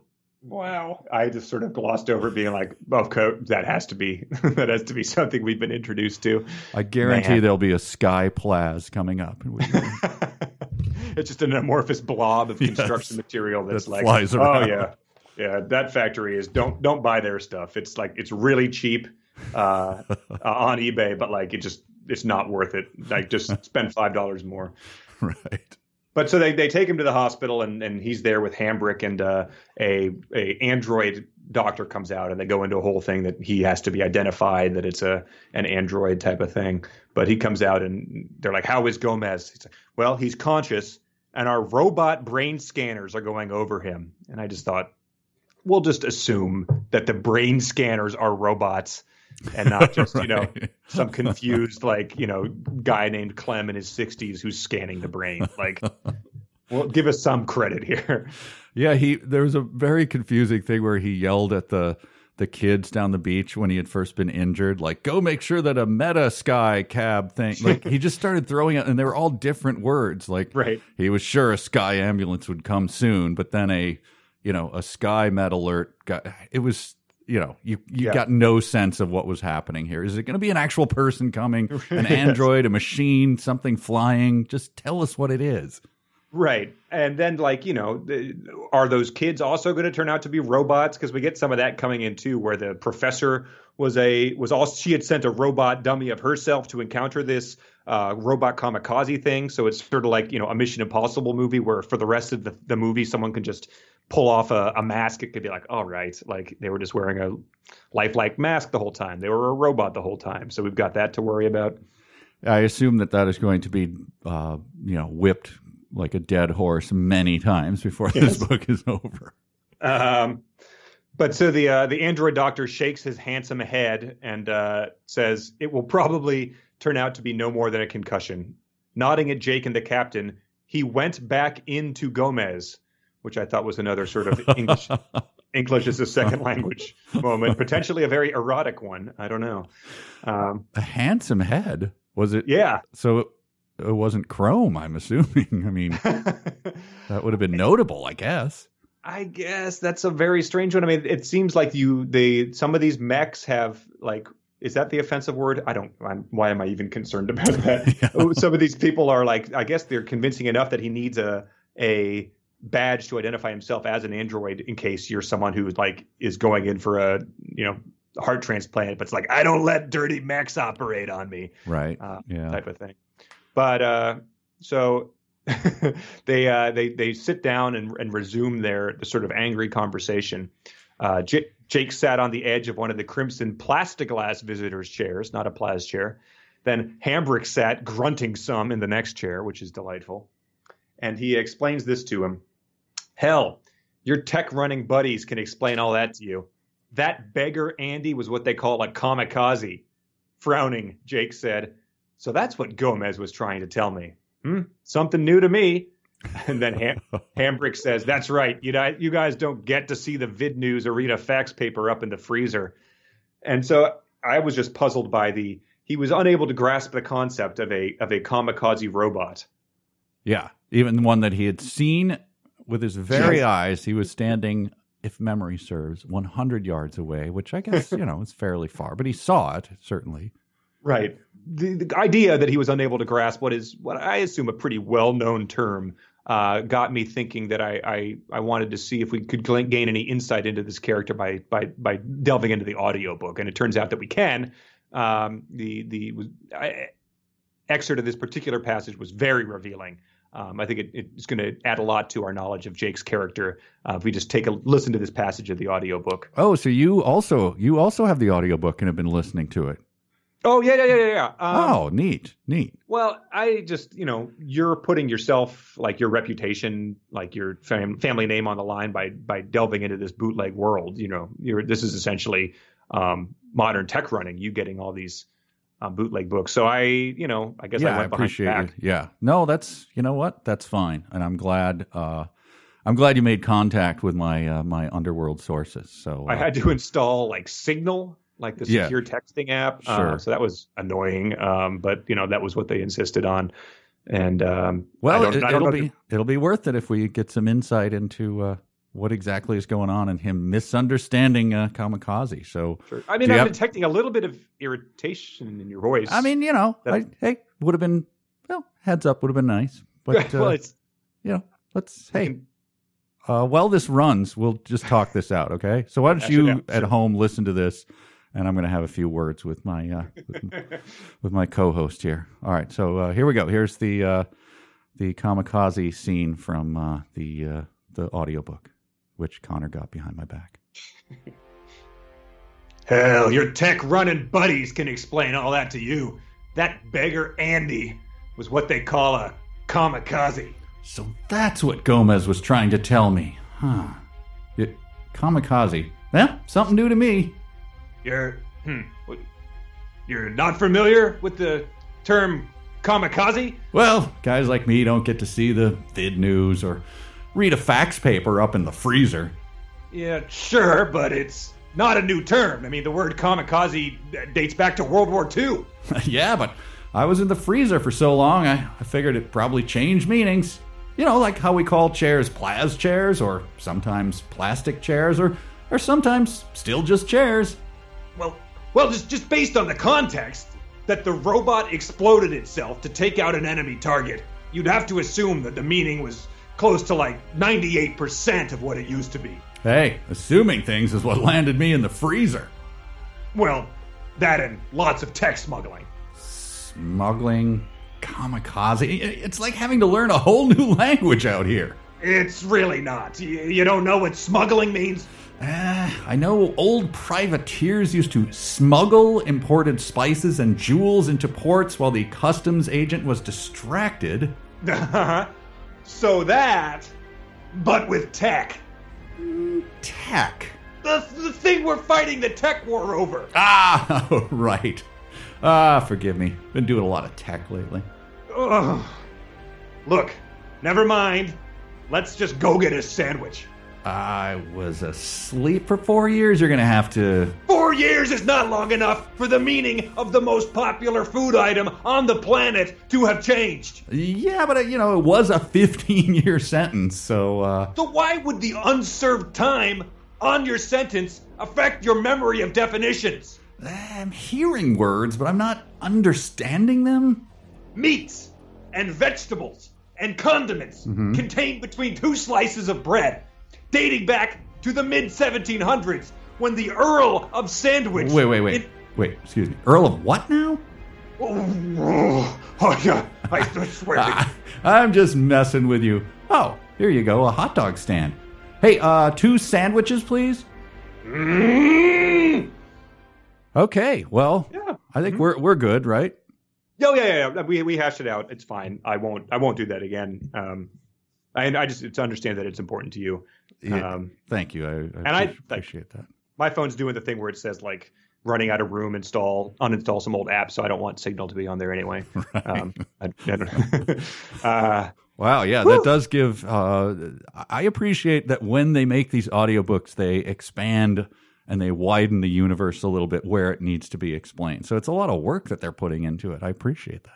Yeah, it's sort of the good people at Audible know what the people want to hear, and they are able to sort of tap into it. I mean, they've made so many audiobooks that they've I'm sure got all sorts of user surveys and focus groups to sort of know when to drill down on those type of things. And as it happens, it just happens to be the things that we need too. Yeah, exactly. It's funny how that works out. Unfortunately, I did not pull the scene where related to this. So right after him misunderstanding or just not having any knowledge of what a kamikaze might be, he says, his reaction, Jake, says, "Kiss of death," murmured Jake.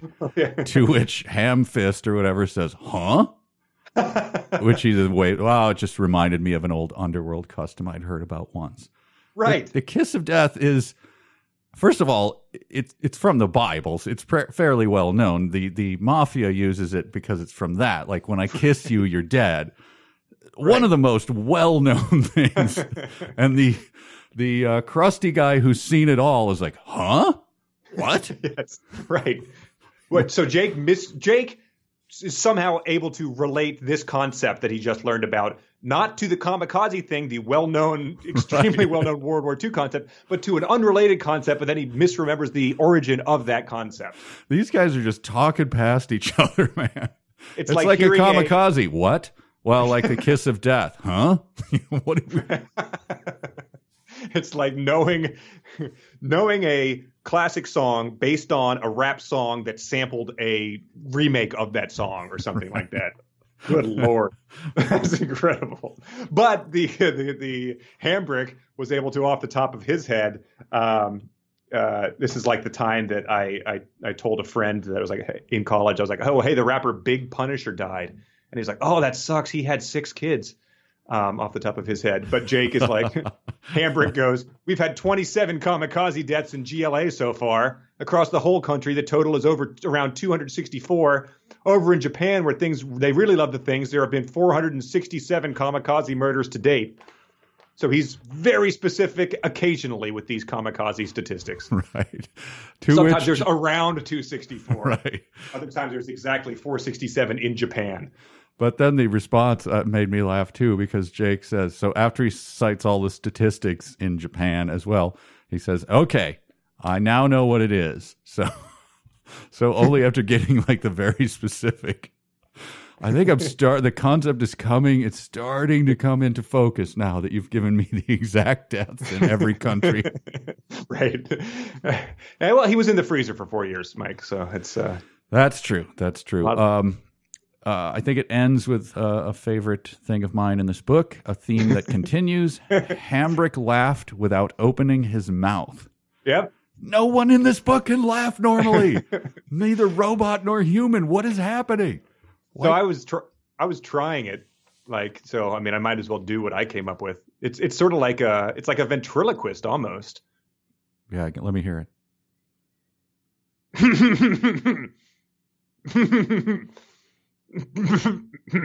Yeah, I would probably, you start to laugh and then it's a little choking because the air is,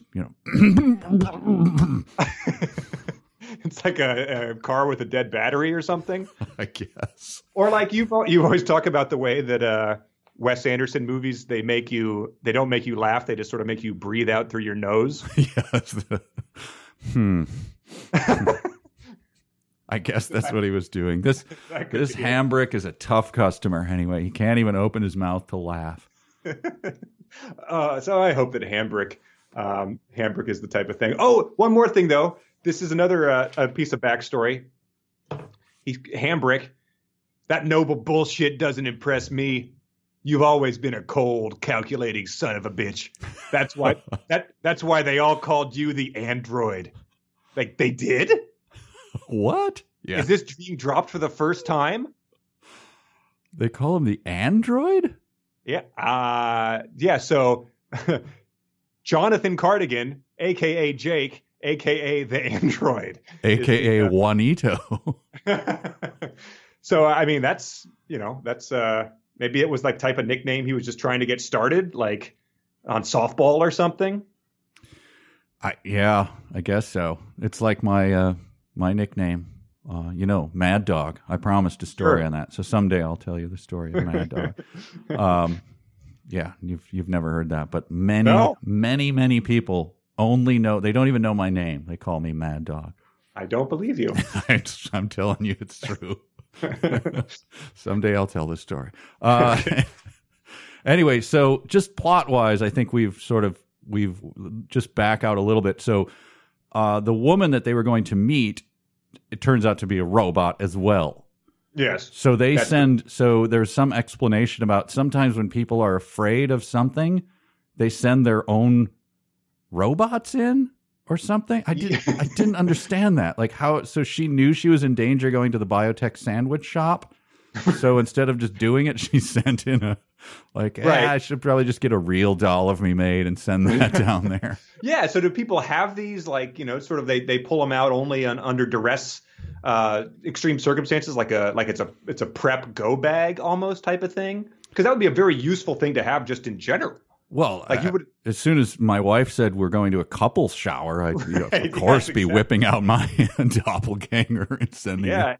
It would be sort of like, yeah, it's a futuristic type of thing, like I said, the David Foster Wallace people using their masks to do video calls. You just start sending this avatar out to do everything for you, like grocery shopping, going to the opera. But so I don't know when she had it ready to go, because this meeting seems like it was sort of arranged quickly. So I don't think she just like went out and got a rush order of one of these made.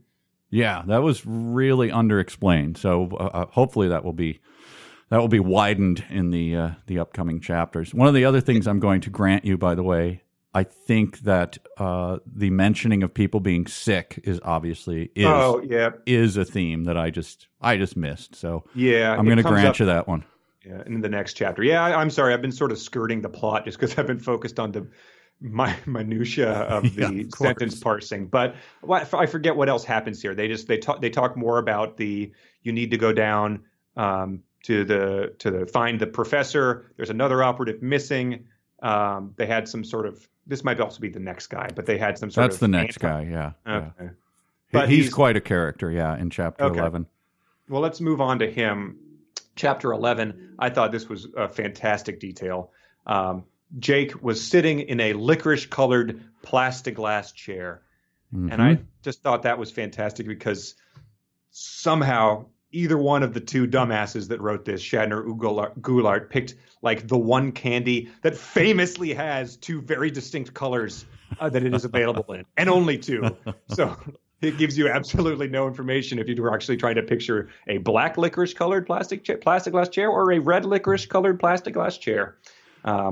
Or the many kinds of, I believe, don't the Dutch like that salted licorice that comes in, I believe, multicolors. So there's even more than that if you really want to drill down. My grandmother, I think, had the Danish like all sorts that had like the jar of them that was always like they hardened into one giant thing, but that has like the pink ones with the black on the inside. Some of them have little, that is a baffling candy where it's like a tube of cut up terrible licorice with a sugar coating, like marshmallowish, and then there's like ones that have like sprinkles on them. So that was her go-to. I think it was probably just she knew we wouldn't eat those, so she kept them around. She was just trying to shake off the Halloween people. Just throw a handful of those in the bag, and nobody's coming back next year. So maybe that was the color of it. It was a pink plastiglass chair with black licorice plaz on the inside of it, and a baffling interchange with the receptionist. Were you as puzzled by this? I mean, it comes clear soon, but it spends a lot of dialogue on this dumb joke. Yeah, a lot of people wrote in about this one too. The beautiful silver-skinned and platinum-haired receptionist said, "I'm not an android." I'll keep that in mind. And then they have a long conversation about, like, I've been going through a lot of changes, dressing up like an android. That's cool. Yeah, anyway, what I'm doing it for, it's just like... Yeah. What is this gag? I don't get this gag.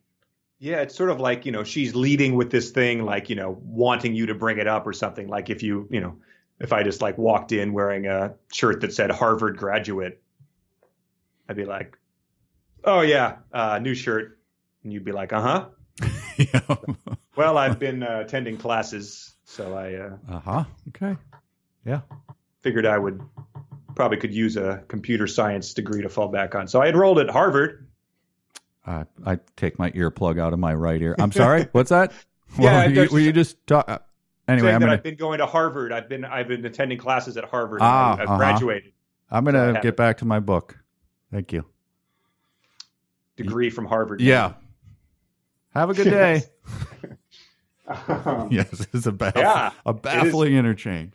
And so she's immediately regretting getting this android look. And so she's trying to just save enough money to get it undone, but she already is still paying off the current look. I don't know.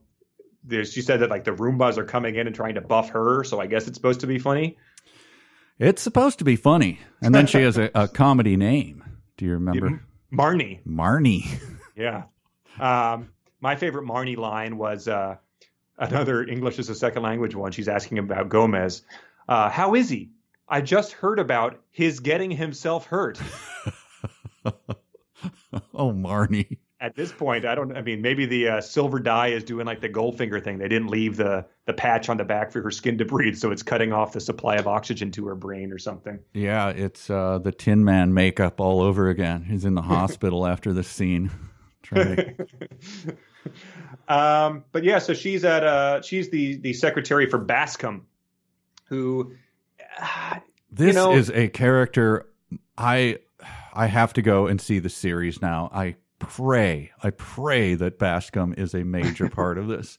Right. He's sort of a throw everything at the wall and sees what sticks. But the introduction we get to him, it has been a long drought. You'll notice we haven't mentioned it at all ever since Winger departed. But there's been a severe lack of paperwork in these few chapters. But my friends, that's about to end, because upon entering Bascom's office, there were piles of fax copies, files, memos of many colors, printout sheets, summonses, and assorted paper ephemera surrounding him on the clear desktop. So I'm just imagining him doing sort of like when the children all enter Willy Wonka's factory for the first time. They're just gazing in awe at the sheer piles of paperwork that surround him. Childlike wonder. Yes. And the man himself, Bascom, was a small, compact man. Some might say those are synonymous in some way. Some might argue with me. Small, compact man of 55, sun brown, one word, and clad in an expensive and considerably rumpled suit. He was seated on top of a lucite desk in the middle of the office, cross-legged, noodling on a wheezy alto saxophone. Mm-hmm. Who in the name of God is he trying to get across? Yeah, I don't know what he's doing here. I mean, I guess he's a bit quirky. Yes, he's a character. Sure. Like there's, he's finding Paisley panties underneath paperwork in his office. Mm-hmm. But yeah, I don't know that he's learning bebop songs, but the saxophone doesn't really come up again. But I guess we're just supposed to. I don't know what we're supposed to do. I don't know what our takeaway is supposed to be here. I don't either. I think he's trying to go for, this is whack. This is a quirky person of the future. We all know some, weirdo but he's a genius or something. Mm-hmm. And in order to describe him, he, like you said, he's throwing a bucket of stuff at. He's sun brown, and he likes bebop, and he sits on his desk, and yeah, I just don't get it. Like, is he a little elf or what is this guy? But then the way that he interacts with him, I thought it was an angry chief style thing, because he sort of does he says, like, you've been described as insubordinate, sarcastic, irreverent, cynical, unpatriotic, disrespectful, and then does the immediate, hey, I trust Gomez, and he says you're okay. Yeah. You haven't allowed me to. Then he does another rant like that, and Cardigan tries to interrupt, and Bascom holds up one hand. Hold off, Cardigan. You haven't allowed me to get to the part where I inform you that I actually, within reason, like fellows like you who are insubordinate, sarcastic, etc. Oh, yeah. It reminded me, I've told you this many times, the McCloud character. Do you know this? He was a 70s cowboy who goes to the big city and brings his cowboy ways with him. And pretty much every episode ended with the angry chief. He was a good angry chief. I forget who the actor was, but he always just in a state of high dudgeon. It would always end with, I just talked to the guy upstairs. You wrecked 7 police cars. You smashed your horse through a window at Nordstrom's. Blah, blah, blah, blah. Good job, McCloud. Right, yes. This is what he's going for here. Right. It has to be. I mean, that's where I got the snake and bacon thing from. Like, you blew up half the harbor. I ought to throw you off the force, but instead I'm giving you both promotions. Yes. Yeah, the samurai cop guy again. Remember, he talks about how they give him such a pain that he feels like he has a stick up his butt, and and then when he swears at them really roughly, and when they leave the office, then he goes, "Oh man, I love those guys." Throws his head back and laughs. So I don't have too much more about this, but he gives them the hollow tape sort of vision of the Kitteridges and another missing guy named Bennett Sands. But once again, it's just time to fully horn down on Beth Kitteridge. Oh man, this is so good. Do you have I have the sentence here. No, I don't have it. He says something about how so you find her attractive. He leaps out of his chair and says he has a tightness in his chest. Who says that? I think that Cardigan says that. I mean, he doesn't say it, but he's like with a tightness in his chest as he leapt out of his chair or something. Oh, okay. So here's the actual. He circled the platform. The platform is like the little staging area for this hologram. According to our sources, she still wears her hair like this long down to her shoulders. A pretty young woman, if you like them on the slender side. You obviously find her attractive. To which he says, "Do I?" And here's the sentence. Well, Cardigan, when a fellow jumps up, clicks his heels together, and lets his tongue unfurl a foot or two. So he's a cartoon wolf. Yeah, he's literally a cartoon wolf. He's hitting himself on the head with a mallet. There's the auga horn is going off. So yeah, but it doesn't really give any indication to that. But since we have been perving on her before, I guess that's what we're led to believe, is that she evokes that kind of reaction. But she's slender. So I just don't get why that gets added in there. Like, are slender people unattractive in the future? What? I don't know. I mean, it seems like it is insinuating here that there's some sort of disease that her father is wasting away of, I think. But her slenderness does not appear tied to that. It seems like she's, by all accounts, an attractive person. Yeah, and so just plot-wise, I don't have a lot of notes either here. I have some good dumb sentences from this, but I don't want to burn those. But supposedly, Dr. Kitteridge has been doing research on an anti-tech device, said Bascom. Details on its exact nature are fuzzy. There's that word again, fuzzy like the sky, and one other thing was fuzzy. But so it's just basically a really long scene of him sending him down into Mexico at the site of a crash where these three people are presumed dead, right? And that's about it. There's nothing much happens here. They're sort of trying to recover, the device that will nullify the effectiveness of tech, which the drug dealers, tech runners, obviously don't want to happen. So that's the plot. The one last thing that I pulled was they're talking about Bennett Sands, another guy who's off screen and who knows if we'll ever see again. But Jake says, my former wife, worked for Sands for a while as a sort of private secretary and Girl Friday. Yes, I'm glad that phrase still lasts into the future. Yeah, he didn't know what kamikaze meant, but he understood he's routinely tossing out references to the 1940 movie, His Girl Friday, My Girl Friday. Yeah, it's Boy Friday is from, is it Robinson Crusoe? Where he gets a guy and he calls him Friday. So it's even way older than that. Good Lord. But he's drawing Kilroy pictures on the Kilroy was here, but he doesn't get kamikaze. It's just a weird gap in my knowledge of, I don't know, it doesn't correspond to when I was up in the freezer either. It's just like that Styx album. The what now? Here's Did another. They have an album was here? I don't. Here's another good example of the exposition in the dialogue instead of. So he says, Bascom says, though I'd certainly include Sonny Hakori, I assume. Jake stood. Hakori? What's a small-time tech dealer got to do with Kitteridge? So once again, the guy we both know everything about him. That's why I'm telling you that he's there. Yeah, you have to get up and re-describe him. It's the early '80s, and I'm a CIA guy. I'm like, Mike, this assignment's going to be dangerous. It involves Pablo Escobar. Escobar? Why? What's the biggest drug dealer in all of Colombia? Like, oh yeah. So that's it. Except that it does end with another cliffhanger in chapter 11. Remember? Boy, he gets into a cab. Oh, yeah. And he says, take me, I want to go here. He gives us the condo address. The cab shuddered once, then rose into the gathering twilight. But instead of heading inland for the Pasadena sector, it turned southward and down the coast. You're flying the wrong direction, warned Jake. That's only your opinion. So the cab taking a wrong turn and bilking him out of another $5 is the cliffhanger for That's what it's going to turn out. The next chapter is he immediately turned around. Jake said, reset the meter. He did. Right. I can't do it, but listen, you don't have to tip me. Resetting the meter, it's a whole thing. But I'm sorry. It's easier to take a left out of this area. The Plasta driveway is really congested. I got hit here once. Okay. Yeah. Listen, I've got a nav, and it's showing that there's a big slowdown on the 5. So I know this seems sketchy, but listen, just don't rate me under 5 stars. Yeah, I'm going to cut just like, under the. I go under the freeway. It's a little place that you go behind the, the Cold Stone Creamery. You know where that is? Right. And then I go north. Oh, okay. But yeah, I guess it's supposed to be like a Philip Marlowe thing where he's just going to routinely get knocked on the head and, hop into cars with the guys who are taking him to see other people that have other assignments for him or something like that. But, boy. Yeah. Well, there we go. We are through chapter 11.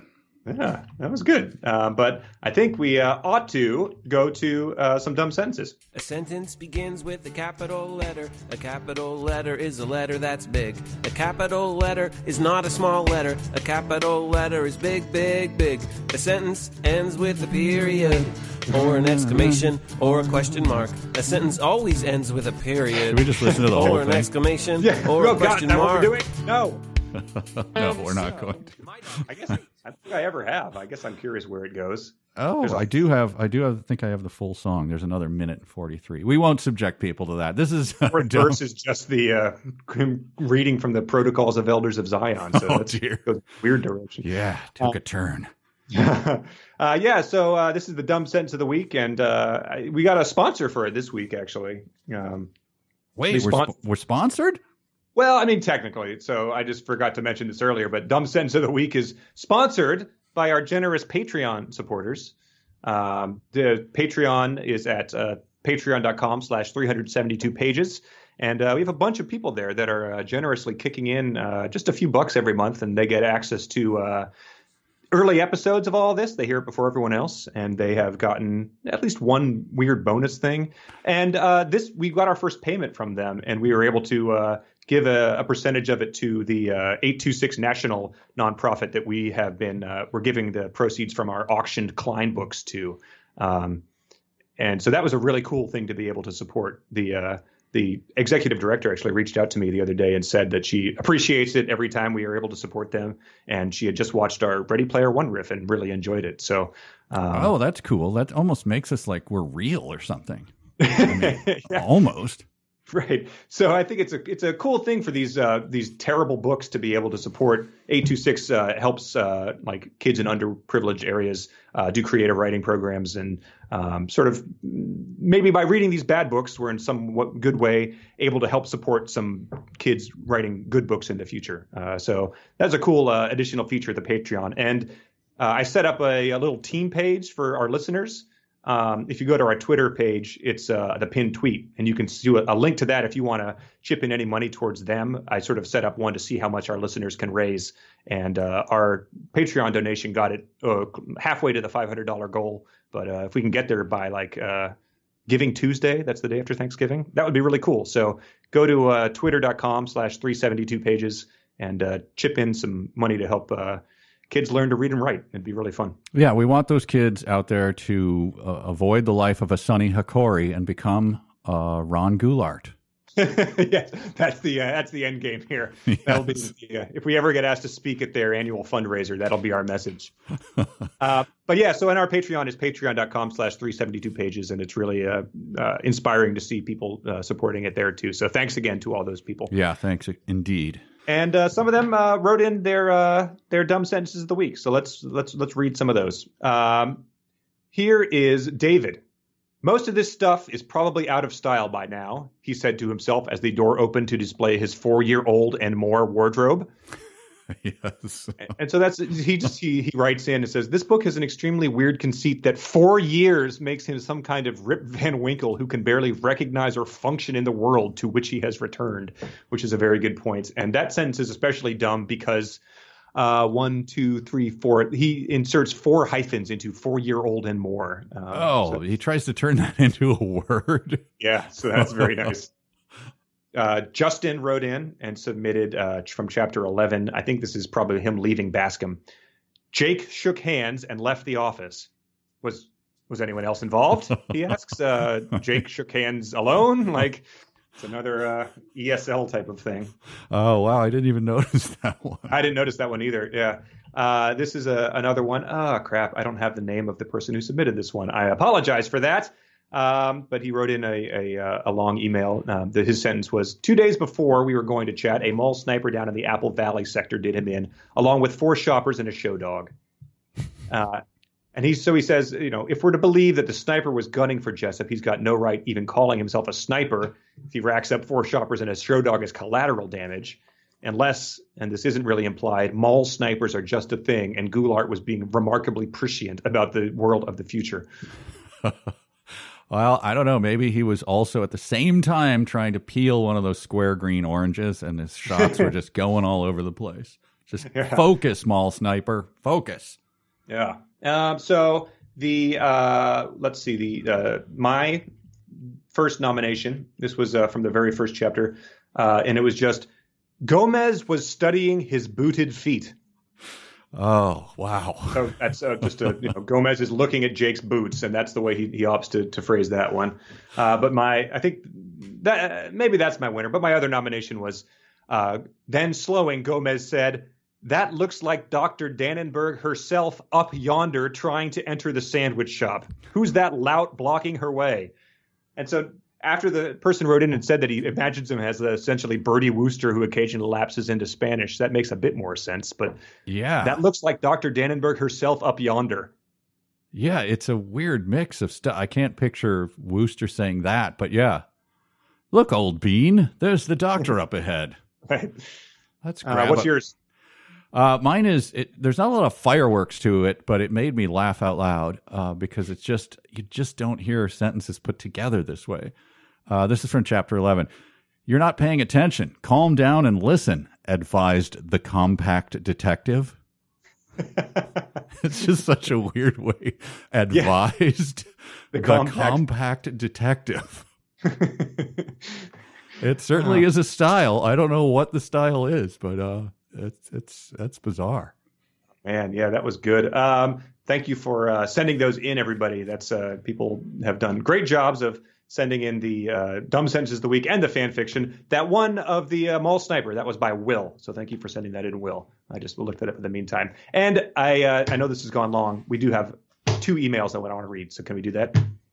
We can indeed. We have music for it and everything. We're going to the party. We're going to the game. We're going to the disco. Ain't gonna cruise out, man. We're stealing people's mail. Stealing people's mail. Stealing people's mail. All right, let's steal their mail. What do you got? All right, Aaron wrote in. Well, so this was a deep shame of mine. In the last episode, we were talking about the weird uncertainty people have sort of correcting sentences midway through them in this book, and I compared it to Busta Rhymes' verse on Tribe Called Quest Scenario. Mm-hmm. And that lyric, and as I was saying it, I was almost like, is this the right thing? And it's not. It's from the UGK's Underground Kings. I don't even know why I went there. I'm not sure that's what that stands for. It's UGK's verse on Jay-Z's Big Pimpin' is scenario. Oops, my bad. That's my scenario is where they self-correct that. So for shame. I know. It was bad. It was bad. Please. But Aaron wrote in and was talking about the same thing. Not my. He might have corrected me too. But I do have one item for consideration. At one point, you noted how Jack forgot the age of his son, 15, and you poked fun at Shatner Goulart for correcting their own text in a book. However, self-correction, a figure of speech called epanorthosis, has a long and rich literary tradition, from Hamlet correcting himself on how long his mother waited to remarry, that it should come to this, but 2 months dead. Nay, not so much, not 2. To the book of Proverbs. There are 3 things that are never satisfied, 4 that never say enough. So he says that essentially Goulart and Shatner are in the same vaunted tradition as Shakespeare in the Bible. Well, those are strong words. I'm going to leave them sit. I'm not going to comment on them. Those are your words. Yeah, Shatner, the Bible, Shakespeare. And this other email was from Eric. It wasn't going to fool you in the fanfic section, so I didn't read it there, but you'll see why. I'm just going to read it. "What's in Cleveland?" Gomez asked, hands on his hips. He looked unsure about their next destination. I, Jake, holstered my needle gun. "If you're a tech junkie, Cleveland is a paradise. It's got unrestricted flow of goods and services, state-of-the-art immersion rigs, fiber optic connections that are virtually lag-free and have direct server access right to the Oasis, even full Shaptic boot suits with discreet openings." Gomez scrunched his face up in confusion. "Amigo, I think you're in the wrong book." I brought a hand up to my temples and sighed. End flink sink. Jake disappeared and I, Wade, was once again alone. This is one of Halliday's favorite books turned TV movies. The World of Tech War, classic 89 book by William Shatner, actually written by ghostwriter Ron Goulart, turned classic 1994 movie, dissolved away, leaving only the view of my command center on my personal asteroid, Falco, named after the Austrian rap star. I wasn't a huge Falco fan or anything. I just thought it sounded like a cool name. That's very well done. A very nice worlds colliding type of moment. Slash fic? Does that qualify? Not really, right? You have to have the characters doing things. Yeah, I don't think since nobody is getting it on, I think that wouldn't qualify. But it's like a mashup. It's sort of like that Scrooge and Eye of Argon one we read. Right, exactly. So yeah, that's it. I think we have a assignment for the next time. I don't think we're going to do one Thanksgiving week because it's Thanksgiving week. But I think if we read through chapter 15, that'll be a good assignment for next time. And please, all of you, take note where everyone's hands are as you're reading the stuff. Otherwise, you won't understand it. Your hands might be like patting your head to check if your hair is moving. Right.